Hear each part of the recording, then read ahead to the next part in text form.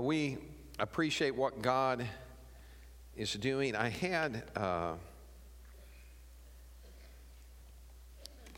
different message that I had studied for today, but in light of what's happened over the last week, I felt like I needed to address it. And so I want to speak to you from the topic, the timepiece. Everybody say the timepiece. Now, the message that I'm going through today, if you've been in Karen's class, I'm sure you're probably going to hear some things that you've heard already, but I want to try and tie some things together for you. When Jesus is teaching, Pharisees come to him and they ask him to give them a sign. And he basically looks at them and he says, you can tell the weather's going to be bad in the morning if the sky is red, and you can discern that it's going to be fair weather if it's red at night. He said, but you can't discern the sign of the time. So God has set for us a timepiece. I thought about what Jesus told the Pharisees, and my dad was a sailor, and so growing up, not knowing what Jesus had said, not having been in church, but there used to be a saying among sailors, red at night, sailors delight. Red at night, sailors delight, red in the morning, sailors warning. So I understood that, but I didn't know where that came from. God wants us to be prepared. How many of you have ever had a watch? Anybody? Now, here's the thing is that today everybody carries a phone. I loved watches. I just could never keep up with them. I had a watch when I did mission work that gave me 2 times. So I knew what time it was when I was in Russia, and I knew what time it was when I was back home. I just wish my wife had known that. She would get her times mixed up and call me. I'd be in Russia, and the phone would ring at like 1:30 in the morning, and I'd be waking up, and I'd say, babe, and she said, what time is it there? Set your watch. Timepiece. Problem is that, like I said, I had a tendency of losing timepieces. I've lost timepieces that were very expensive. And we have to be careful that we don't lose sight of our timepiece, because if we can't tell what time it is, we can be caught unaware. Now, in the book of, before I go there, how many of you know that God has kind of built in a timepiece in nature itself? And so this morning, Leonard came in and he brought me some things to show me, and I asked him if I could use them for the message. Anyone recognize that? Wave your hand if you know what that is. Hold your hand up if you know what it is. Hold your hand up if you don't know what this is. Hold your hand up if you got hands. Okay. All right. This is a what? It's a buckeye. Now, my grandfather used to carry one of these in his pocket, and I never really knew why, but as a kid I was always enthralled by him. He gave me one. I'd carry it around. But these come in a pod, but typically there's one buckeye in a pod. But this year, something's happening. Leonard found this pod, and there's I think there's 5 buckeyes in this pod. And it's not just with the buckeyes, but it's in the pecan trees. Pecan trees a lot of the pecan trees, the branches are bending over because there are so many nuts in a cluster, and it's happening in walnut trees as well. And I was talking to Leonard, and Leonard said, looks like we're going to have a bad winter. And I said, what are you talking about? He said, this is what the old timers used to look as a sign, or if you will, a timepiece, that when the trees really put out a lot of nuts, and there was an abundance of them, that it was like God giving preparation for the animals to be able to store in an abundant supply. And I thought about what he did for Israel when they were going through the wilderness. He said, on the sixth day, you collect enough for 2 days. You collect enough manna for 2 days. And some of them were trying to be greedy before that, and so they were taking in more than they needed every day. And they found out that when they did that it just bred worms and it stank. But when they really needed it, God made sure that they had it and that it was well kept. How many of you know that God is able to well keep us? Amen? So in the book of Matthew, I'm going to read from the 24th chapter, but let me kind of give you a prelude to what's coming up to this. Jesus has gone into the temple, and he's looked at the temple, and he's really rebuked those that are there, and he talked about how oft he would have gathered them together as a hen gathers her chicks. He said, but you wouldn't let me. He said, therefore your house is left to you desolate. And he makes a statement. He said, you won't see me henceforth. In other words, you're not going to see me come back to this temple again until you say, blessed is he that comes in the name of the Lord. He walks out of there, and when he walks out of there, this conversation takes place with the disciples. The disciples are trying to show him that temple because the temple was the center of all Israel's worship. It was a center of their life. This is the conversation that takes place. And Jesus said to them, pointing at the temple, see ye not all these things? Verily I say unto you, there shall not be left here one stone upon another that shall not be thrown down. And Jesus went out and departed from the temple, and his disciples came to him to show him the buildings of the temple. They're trying to bring him back to it because that was their center of life. And as he sat upon the Mount of Olives, the disciples came unto him privately, saying, tell us, when shall these things be? What shall be the sign of thy coming and of the end of the world? And Jesus answered and said unto them, take heed that no man deceive you. For many shall come in my name, saying, I am Christ, and shall deceive many. And you shall hear of wars and rumors of wars. See that you be not troubled, for all these things must come to pass, but the end is not yet. He would go on down that chapter and give a series of signs, or a timepiece, if you will, that people would be able to look at to try and discern where they were. Now, what Jesus said to them took place. When he looked at the temple, he said, not one stone will be left upon another.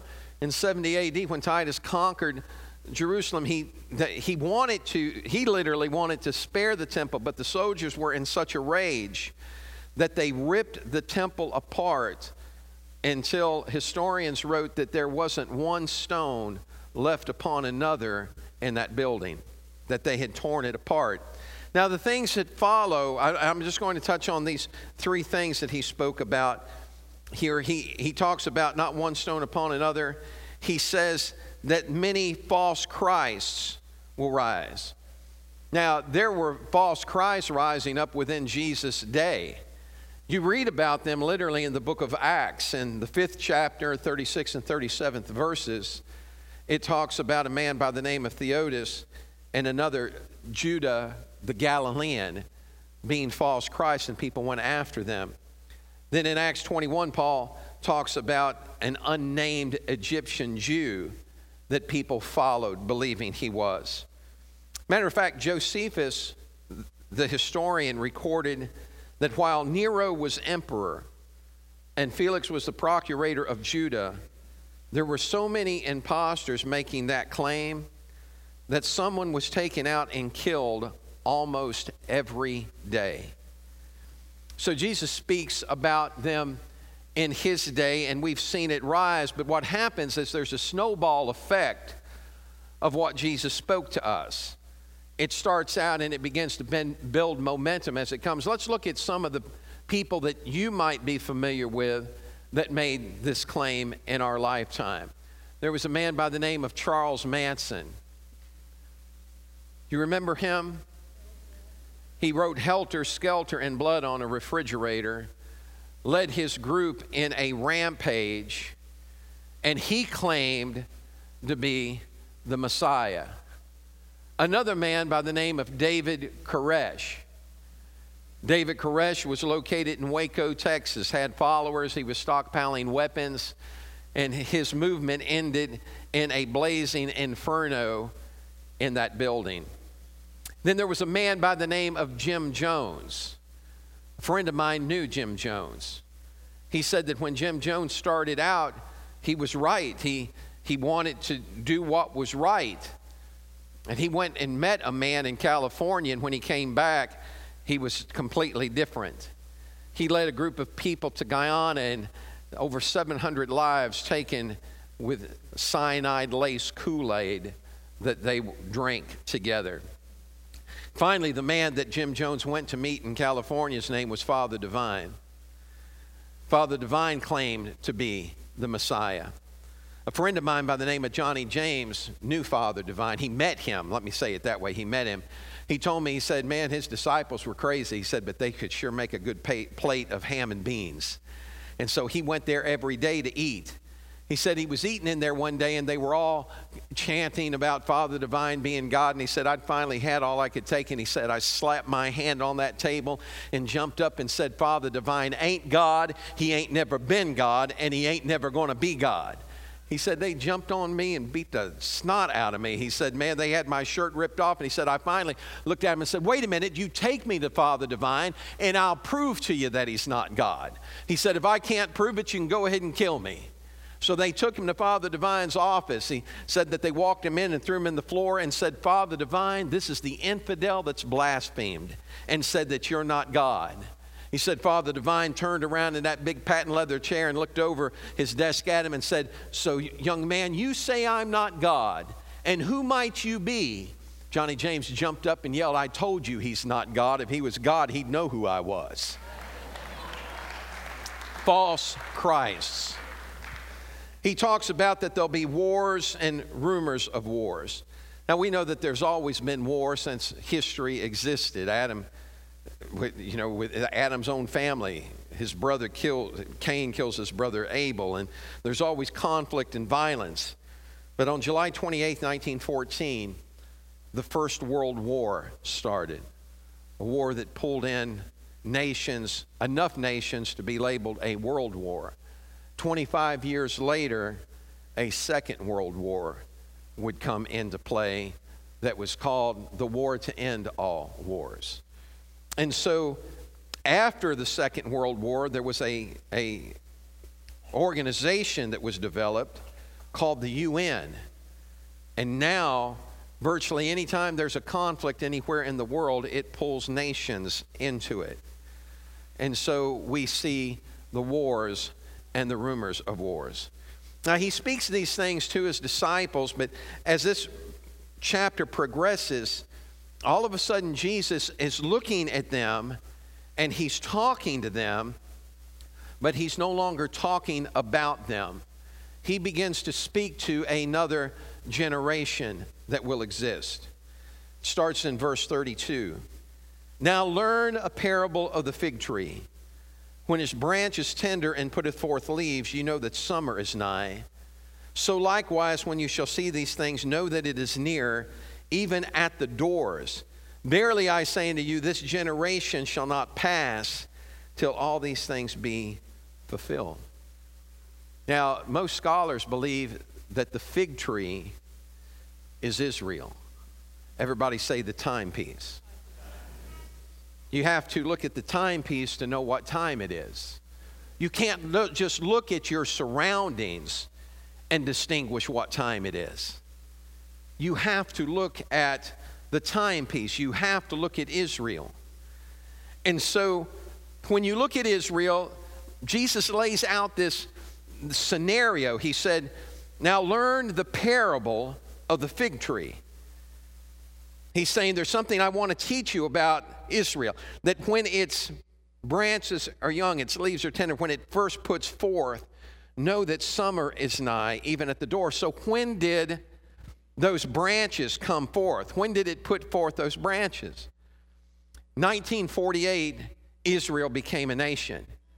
It couldn't have done it before then because Jesus is alive Israel already exists. So it's not Israel existing as a group of people, because that's happened in Jesus' day.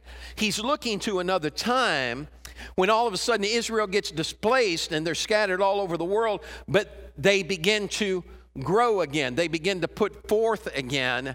And he said, this generation won't pass till all these things be fulfilled. Now, scholars believe that that generation is from the, they believe a couple things, but I'm going to tell you the one I agree with. That if you were born from 1948 after, that generation that was there when Israel put forth its leaves will be in existence when he comes back. Now, can we know that for sure? No, all we can do is look at the timepiece. All we can do is discern the time by keeping our eyes on Israel. Now, let's explore this a minute, because when Israel put forth its leaves, how many of you remember, several years ago, there was this movement that started that said 88 reasons the Lord is going to come in 88. Wave your hand if you remember that. So and what they were doing was they were going from 1948, and they were taking his words, this generation shall not pass, and they said, well, a generation is 40 years. So they said 88 reasons the Lord's going to come in 88. I was certain of one thing, when he wasn't coming. Because the Bible said that no man knows the day or the hour. So you can't start laying dates and times, but you can discern seasons. You can look at the timepiece and understand the season that we're in. You know, when I looked at that passage, and this isn't something I ever preached, but I'm going to let you into something I thought, okay? I used to look at that and I thought, you know what? If this is true, if Israel is that timepiece, and I believe it is, and that when it put forth its leaves was 48, then God said that a man's life is 70 years. And he said he may be blessed and get 80 years. So I used to sit and think, if that's true, then we ought to see some things begin to change and happen that we've never seen before between the years of 2018 and 2028.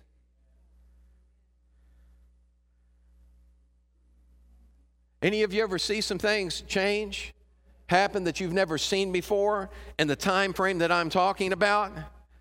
Now, what triggered this for me was what was coming. God wants us to be ready. Look at 1 Thessalonians 4, 16 to 18. For the Lord himself shall descend from heaven with a shout, with the voice of the archangel, with the trump of God, and the dead in Christ shall rise first. Then we which are alive and remain shall be caught up together with him in the clouds to meet the Lord in the air, and so shall we ever be with the Lord. Wherefore, comfort one another with these words. Now, I got to tell you, I'm a little perplexed, because I see people start talking about rapture and they get scared to death. They start wringing their hands, go, I don't want to hear that. Don't talk about that. I'm thinking, what is wrong with you? It said, comfort one another with these words. What's he saying? I'm never going to leave you. I'm not going to forsake you. I'm coming after you. And those that you've lost, you haven't lost. If they died knowing me, you getting ready to see them again. Comfort one another with these words. Now, the very next chapter, the very next verse starts out this way.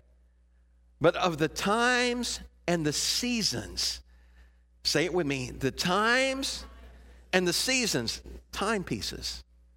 Of the times and the seasons, brethren, you have no need that I write unto you. In other words, Paul's saying there's something that's understood among us. For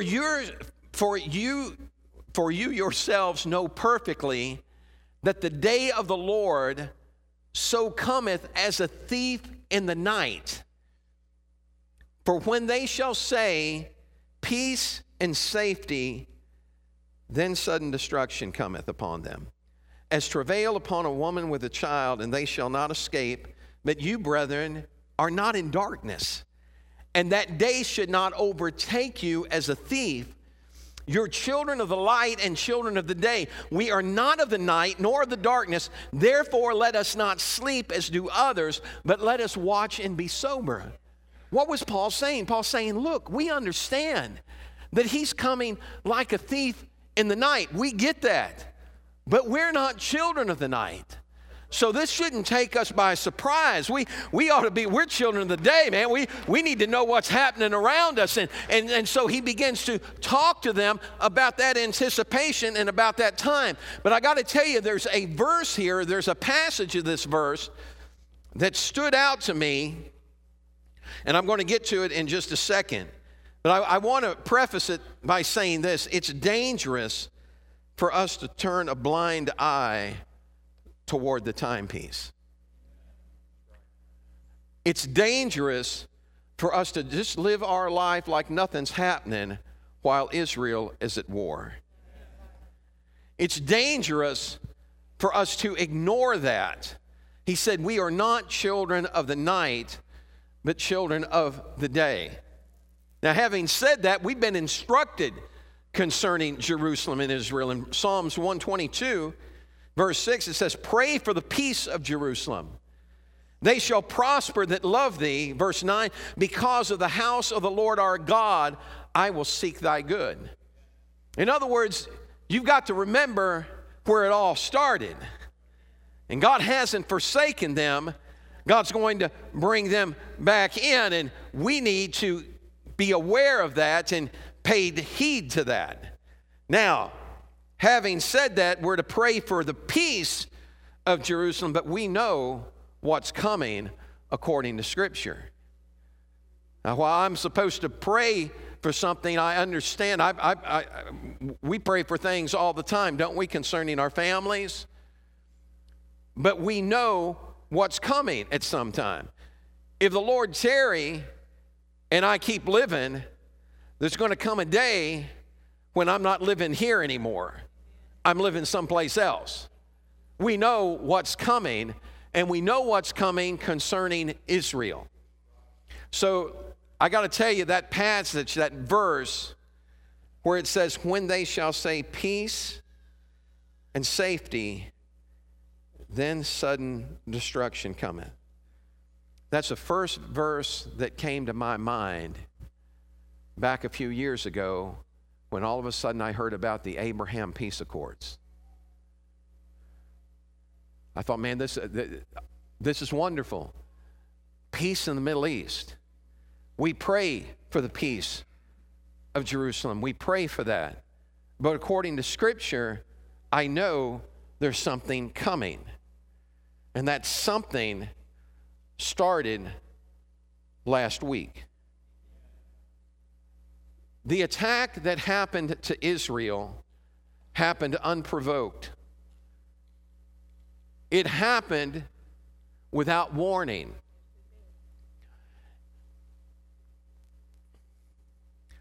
What they did was Hamas attacked, and they didn't attack soldiers. They didn't attack an army. They came in to neighborhoods and killed women and children. They brutalized the babies and elderly, set them on fire, cut off heads, brutalized them. This wasn't an act of war, it was an act of terror. Now, the United States is concerned right now because what they're afraid is others will see the strike against Israel and try and seize it as an opportunity to strike themselves. We saw that happen this week with Hezbollah out of Lebanon, attacking from the north. And now they're afraid that other nations are going to get involved. Jordan and Egypt and Syria and Iraq have already voiced their opposition against Israel. You say, what's all that got to do with us? Look at the timepiece. Zechariah 14, verses 1 and 2. Watch, for the day of the Lord is coming when your possessions, this is speaking about Israel, when your possessions will be plundered right in front of you. I will gather all the nations to fight against Jerusalem. The city will be taken, the houses looted, and the women raped. Half the population will be taken into captivity. The rest will be left among the ruins of the city. You say, Pastor, what are you saying? Are you saying that that's what's happening right now? No, what I'm saying is this, is that it could be. What happened, what started last week, could very well be the beginning of what Zechariah is referring to. Now keep in mind that it's a war, and listen to what he said, that their women are raped, that their villages are pilfered, that they're plundered, and that they'll be taken away, half the city taken away. They've taken hostages, not half the city, but they've taken hostages. What I'm saying is this. He said that I'll bring all nations down to fight at Israel, down to fight Jerusalem. That's what the United States is scared to death of right now, that this is going to escalate. And you need to understand, this is a war. This isn't going to end in just a matter of a moment. They've got to protect themselves. They've got to defend themselves. So this very well could be the beginning of what Zechariah wrote about. Listen to what he says after that. When all that happens, when the nations of the earth come in and gather against Jerusalem, if this gets prolonged and it continues, there is a real possibility that nations are going to come in against Jerusalem. It's not like it hasn't happened before. Look at verse 3. Then, this is what he says is going to happen when all those nations come in. Then the Lord will go to fight against those nations as he has fought in times past. Let's take a look at the time past. How many of you remember June 5th to the 10th, 1967? What was that called? The 6-Day War.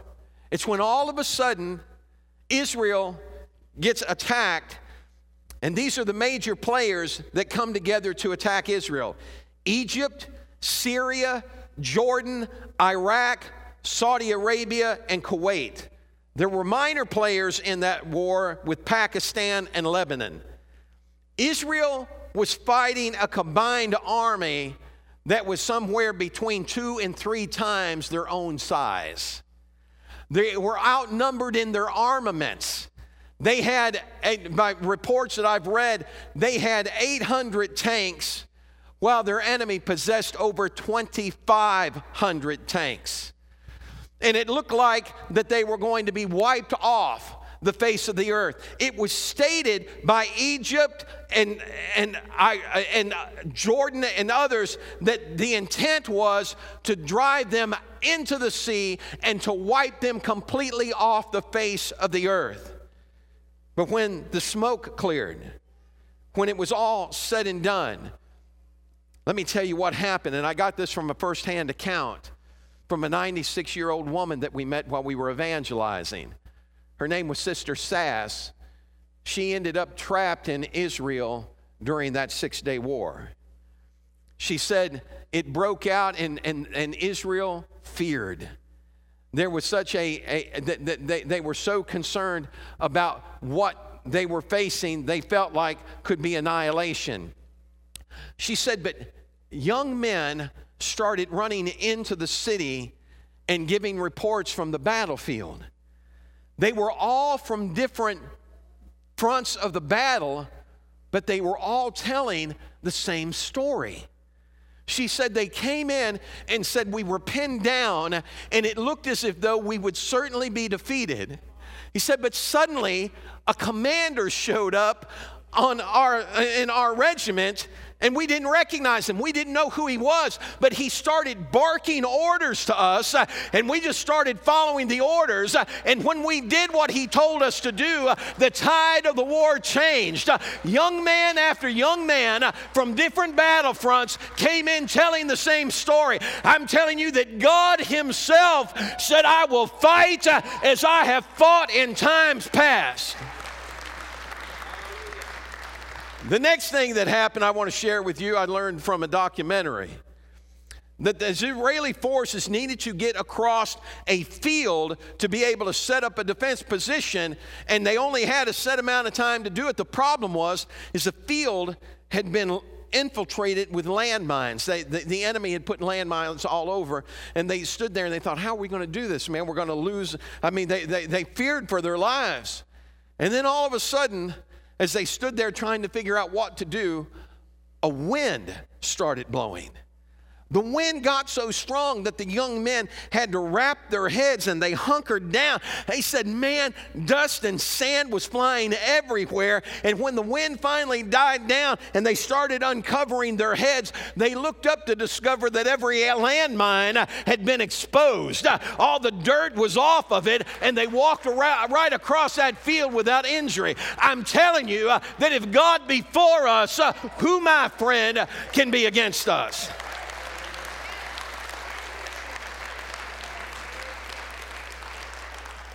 At the end of that battle, there were between 776 to 983 Israeli soldiers that had been killed. The losses that the enemy suffered were between 11,500 and 18,210. There's a God that knows how to fight on our behalf. Now, and I need to clarify this, because there are people that can read that and then misinterpret it and say, but you know, that scripture you're reading in Zechariah is something that already happened. No. And let me show you why. Look at Zechariah 14:4. On that day, his feet will stand on the Mount of Olives, east of Jerusalem, and the Mount of Olives will split apart, making a wide valley running from the east to the west. Half the mountain will move toward the north and half toward the south. This hasn't happened yet. Zechariah 14:16 and 17. And it shall come to pass that everyone who is left of all the nations which came against Jerusalem shall go up from year to year to worship the King, the Lord of hosts, and to keep the Feast of Tabernacles. And it shall be that whichever of the families of the earth do not come up to Jerusalem to worship the King, the Lord of hosts, on them there will be no rain. What are you talking about? This could be what we saw. I'm not saying it is. I'm saying it could be the beginning of what Zechariah wrote about, that's going to lead up to a millennial reign, where God sets up a kingdom on earth and nations have to go up to him and be judged. Well, what about us? I mean, what should we be doing? Well, Paul told us in Thessalonians, therefore, let us not sleep as do others, but let us watch and be sober. It's time for us to wake up. We've got to do all we can while we can. When I was doing mission work in Russia, I knew that there was a limited window of opportunity that we had. And I told people, I said, this door won't be open forever. I said, it'll close and Russia will go back to its former self. It will go back to like the Soviet Union was. And friends, we watched that happen. But we were inside doing everything we could. We were ministering to children. We were ministering in hospitals. We were ministering in schools. We went to churches. We were telling those that didn't know God about God. We watched people take Bibles that some of them held for the first time in their life and hold it like a baby and begin to cry as they held on to the Word of God. And I thought, what an opportunity that we've been given. Now hear me. We've been given a wonderful opportunity today. Now hang here with me for just a second. But here's the problem, is we're not seizing it. Why? Well, I can't speak for you, but let me speak to what I know. The devil knows that he has a limited amount of time. And so he is pouring out attacks, trying his best to discourage you and to pull you down. Has anybody experienced that? Let me just talk to you about my personal experience. And you know, from the first part of August until present, I had a health issue that, and many of you may not be aware of it, but nearly took my life. If I'd been operated on in Cape Girardeau, the physician that did the operation in St. Louis told my family that your husband most likely would never have survived that operation, because when he got in, there was more stuff going on inside me than they originally knew, and they were going to go in blind in Cape. So what I experienced during this time, there was a peace that came over me, but there was also this like pulling down and just trying to, get your joy and pull at you. And when you don't feel good physically, it's hard for you to get excited spiritually, isn't it? Even though you know that this physical body can't rule over you, it just makes it a little difficult. But I discovered a secret in the years that I've been living for God, because this isn't the first time that the devil's come around. I've discovered that when he comes around trying to pull me down, my best resource, my best form of attack against him is to raise my hands and begin to worship God. It's to forget about what I'm going through and what I'm facing and raise my hands and begin to glorify God. And hear me today, if God rescued Israel, he's going to rescue you, because we've been engrafted into the vine. So this is what I'm telling you, that what you're experiencing is by plan. It's a scheduled attack of Satan, because he knows the impact you're going to have if you shake it. Would somebody stand up and just do this with me? Just, some of you shake a little bit better than others.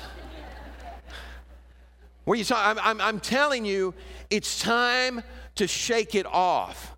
Don't let the devil hang on to your victory. Don't allow him to take you out. You got to let God lift you up. You got to say, here I am, God. Here I am, God. The times that I came under the most intense attacks were when others around me were being attacked. And then all of a sudden I remember a car wreck in the middle of an interstate where I've got people laid out all over the place going on a mission trip, and I'm sitting there shaking, and all of a sudden I hear God say, you can fall apart or you can begin to trust me and praise me. And I said, God, I'm going to praise you. And as we're on our way to the hospital, I started talking to the Lord, and I said, God, I'm asking you to not allow the devil to get away with what he just tried to do here. And God, I'm asking you to use me to make him pay for it. Somebody shout yes. Would you stand with me today? So when we got to the hospital, the lady that wasn't supposed to live got checked out. The one that had a broken pelvis and wouldn't walk for 6 months was up the next day. I had a mother-in-law whose leg was broken. They ended up having to put screws in it, laying in an air splint, looking up at me saying, I think I can still make this trip. Don't let him stop you. Don't let him stop you. In that hospital in Texarkana, fear had hovered over. And then all of a sudden I watched people start getting a hold of God. And they said, we're going to go on. We're not going to let this stop us. The devil was saying in my ear, if God really wanted you to go on this trip, this wouldn't have happened. He's a liar. He couldn't tell you the truth if he wanted to. And I said, look, I don't believe that. Then something happened. We got to Mexico. And the first night in Mexico, in a service, I prayed for a baby that they had given up for dead. That's right. And God raised that baby to life. You don't know what God's getting ready to do in your life. You don't know how He's going to use you, and the devil's trying to stop you from taking that first step. So I'm not saying that what happened last week is going to lead to this, but if it doesn't, you mark my word, it's going to happen at some point. It's going to happen, and it very well could be the beginning. Do you understand the things that have to take place before that comes to a culmination? We're gone. We're going to leave this place before the end of what I read happens. So if you planned on doing something for God, you better do it now. That's right. I don't want to get to heaven and say, Lord, you know, I really meant to go talk to my next door neighbor about you, just never got around to it. I used to sing a song as a teenager. And I was mopping the floor in a church. I didn't preach. And that song said, if I should carry the gospel to the lost near and far, I had no clue that would happen. I won't stand empty-handed at God's judgment bar, but I dare not relax until I've done all that He asked, lest I should leave behind an unfinished task. God believes in you. Yes. It's time that you believe in Him the way He believes in you. Amen. Now, this is what I want to do in this place. If you're ready, if you're in here and you're saying, Pastor, I'm ready to shake this thing, this heaviness that's been trying to hang on to me. I didn't really understand where it was coming from or why it was coming, but I know now. I want you to come and stand with me right now. We want to pray for you. God is getting ready to use you like you've never been used before. It ought to make you happy that it makes the devil nervous when you wake up in the morning. It ought to make you happy to know that God's big enough that He can take someone. How do you know this? I've lived it.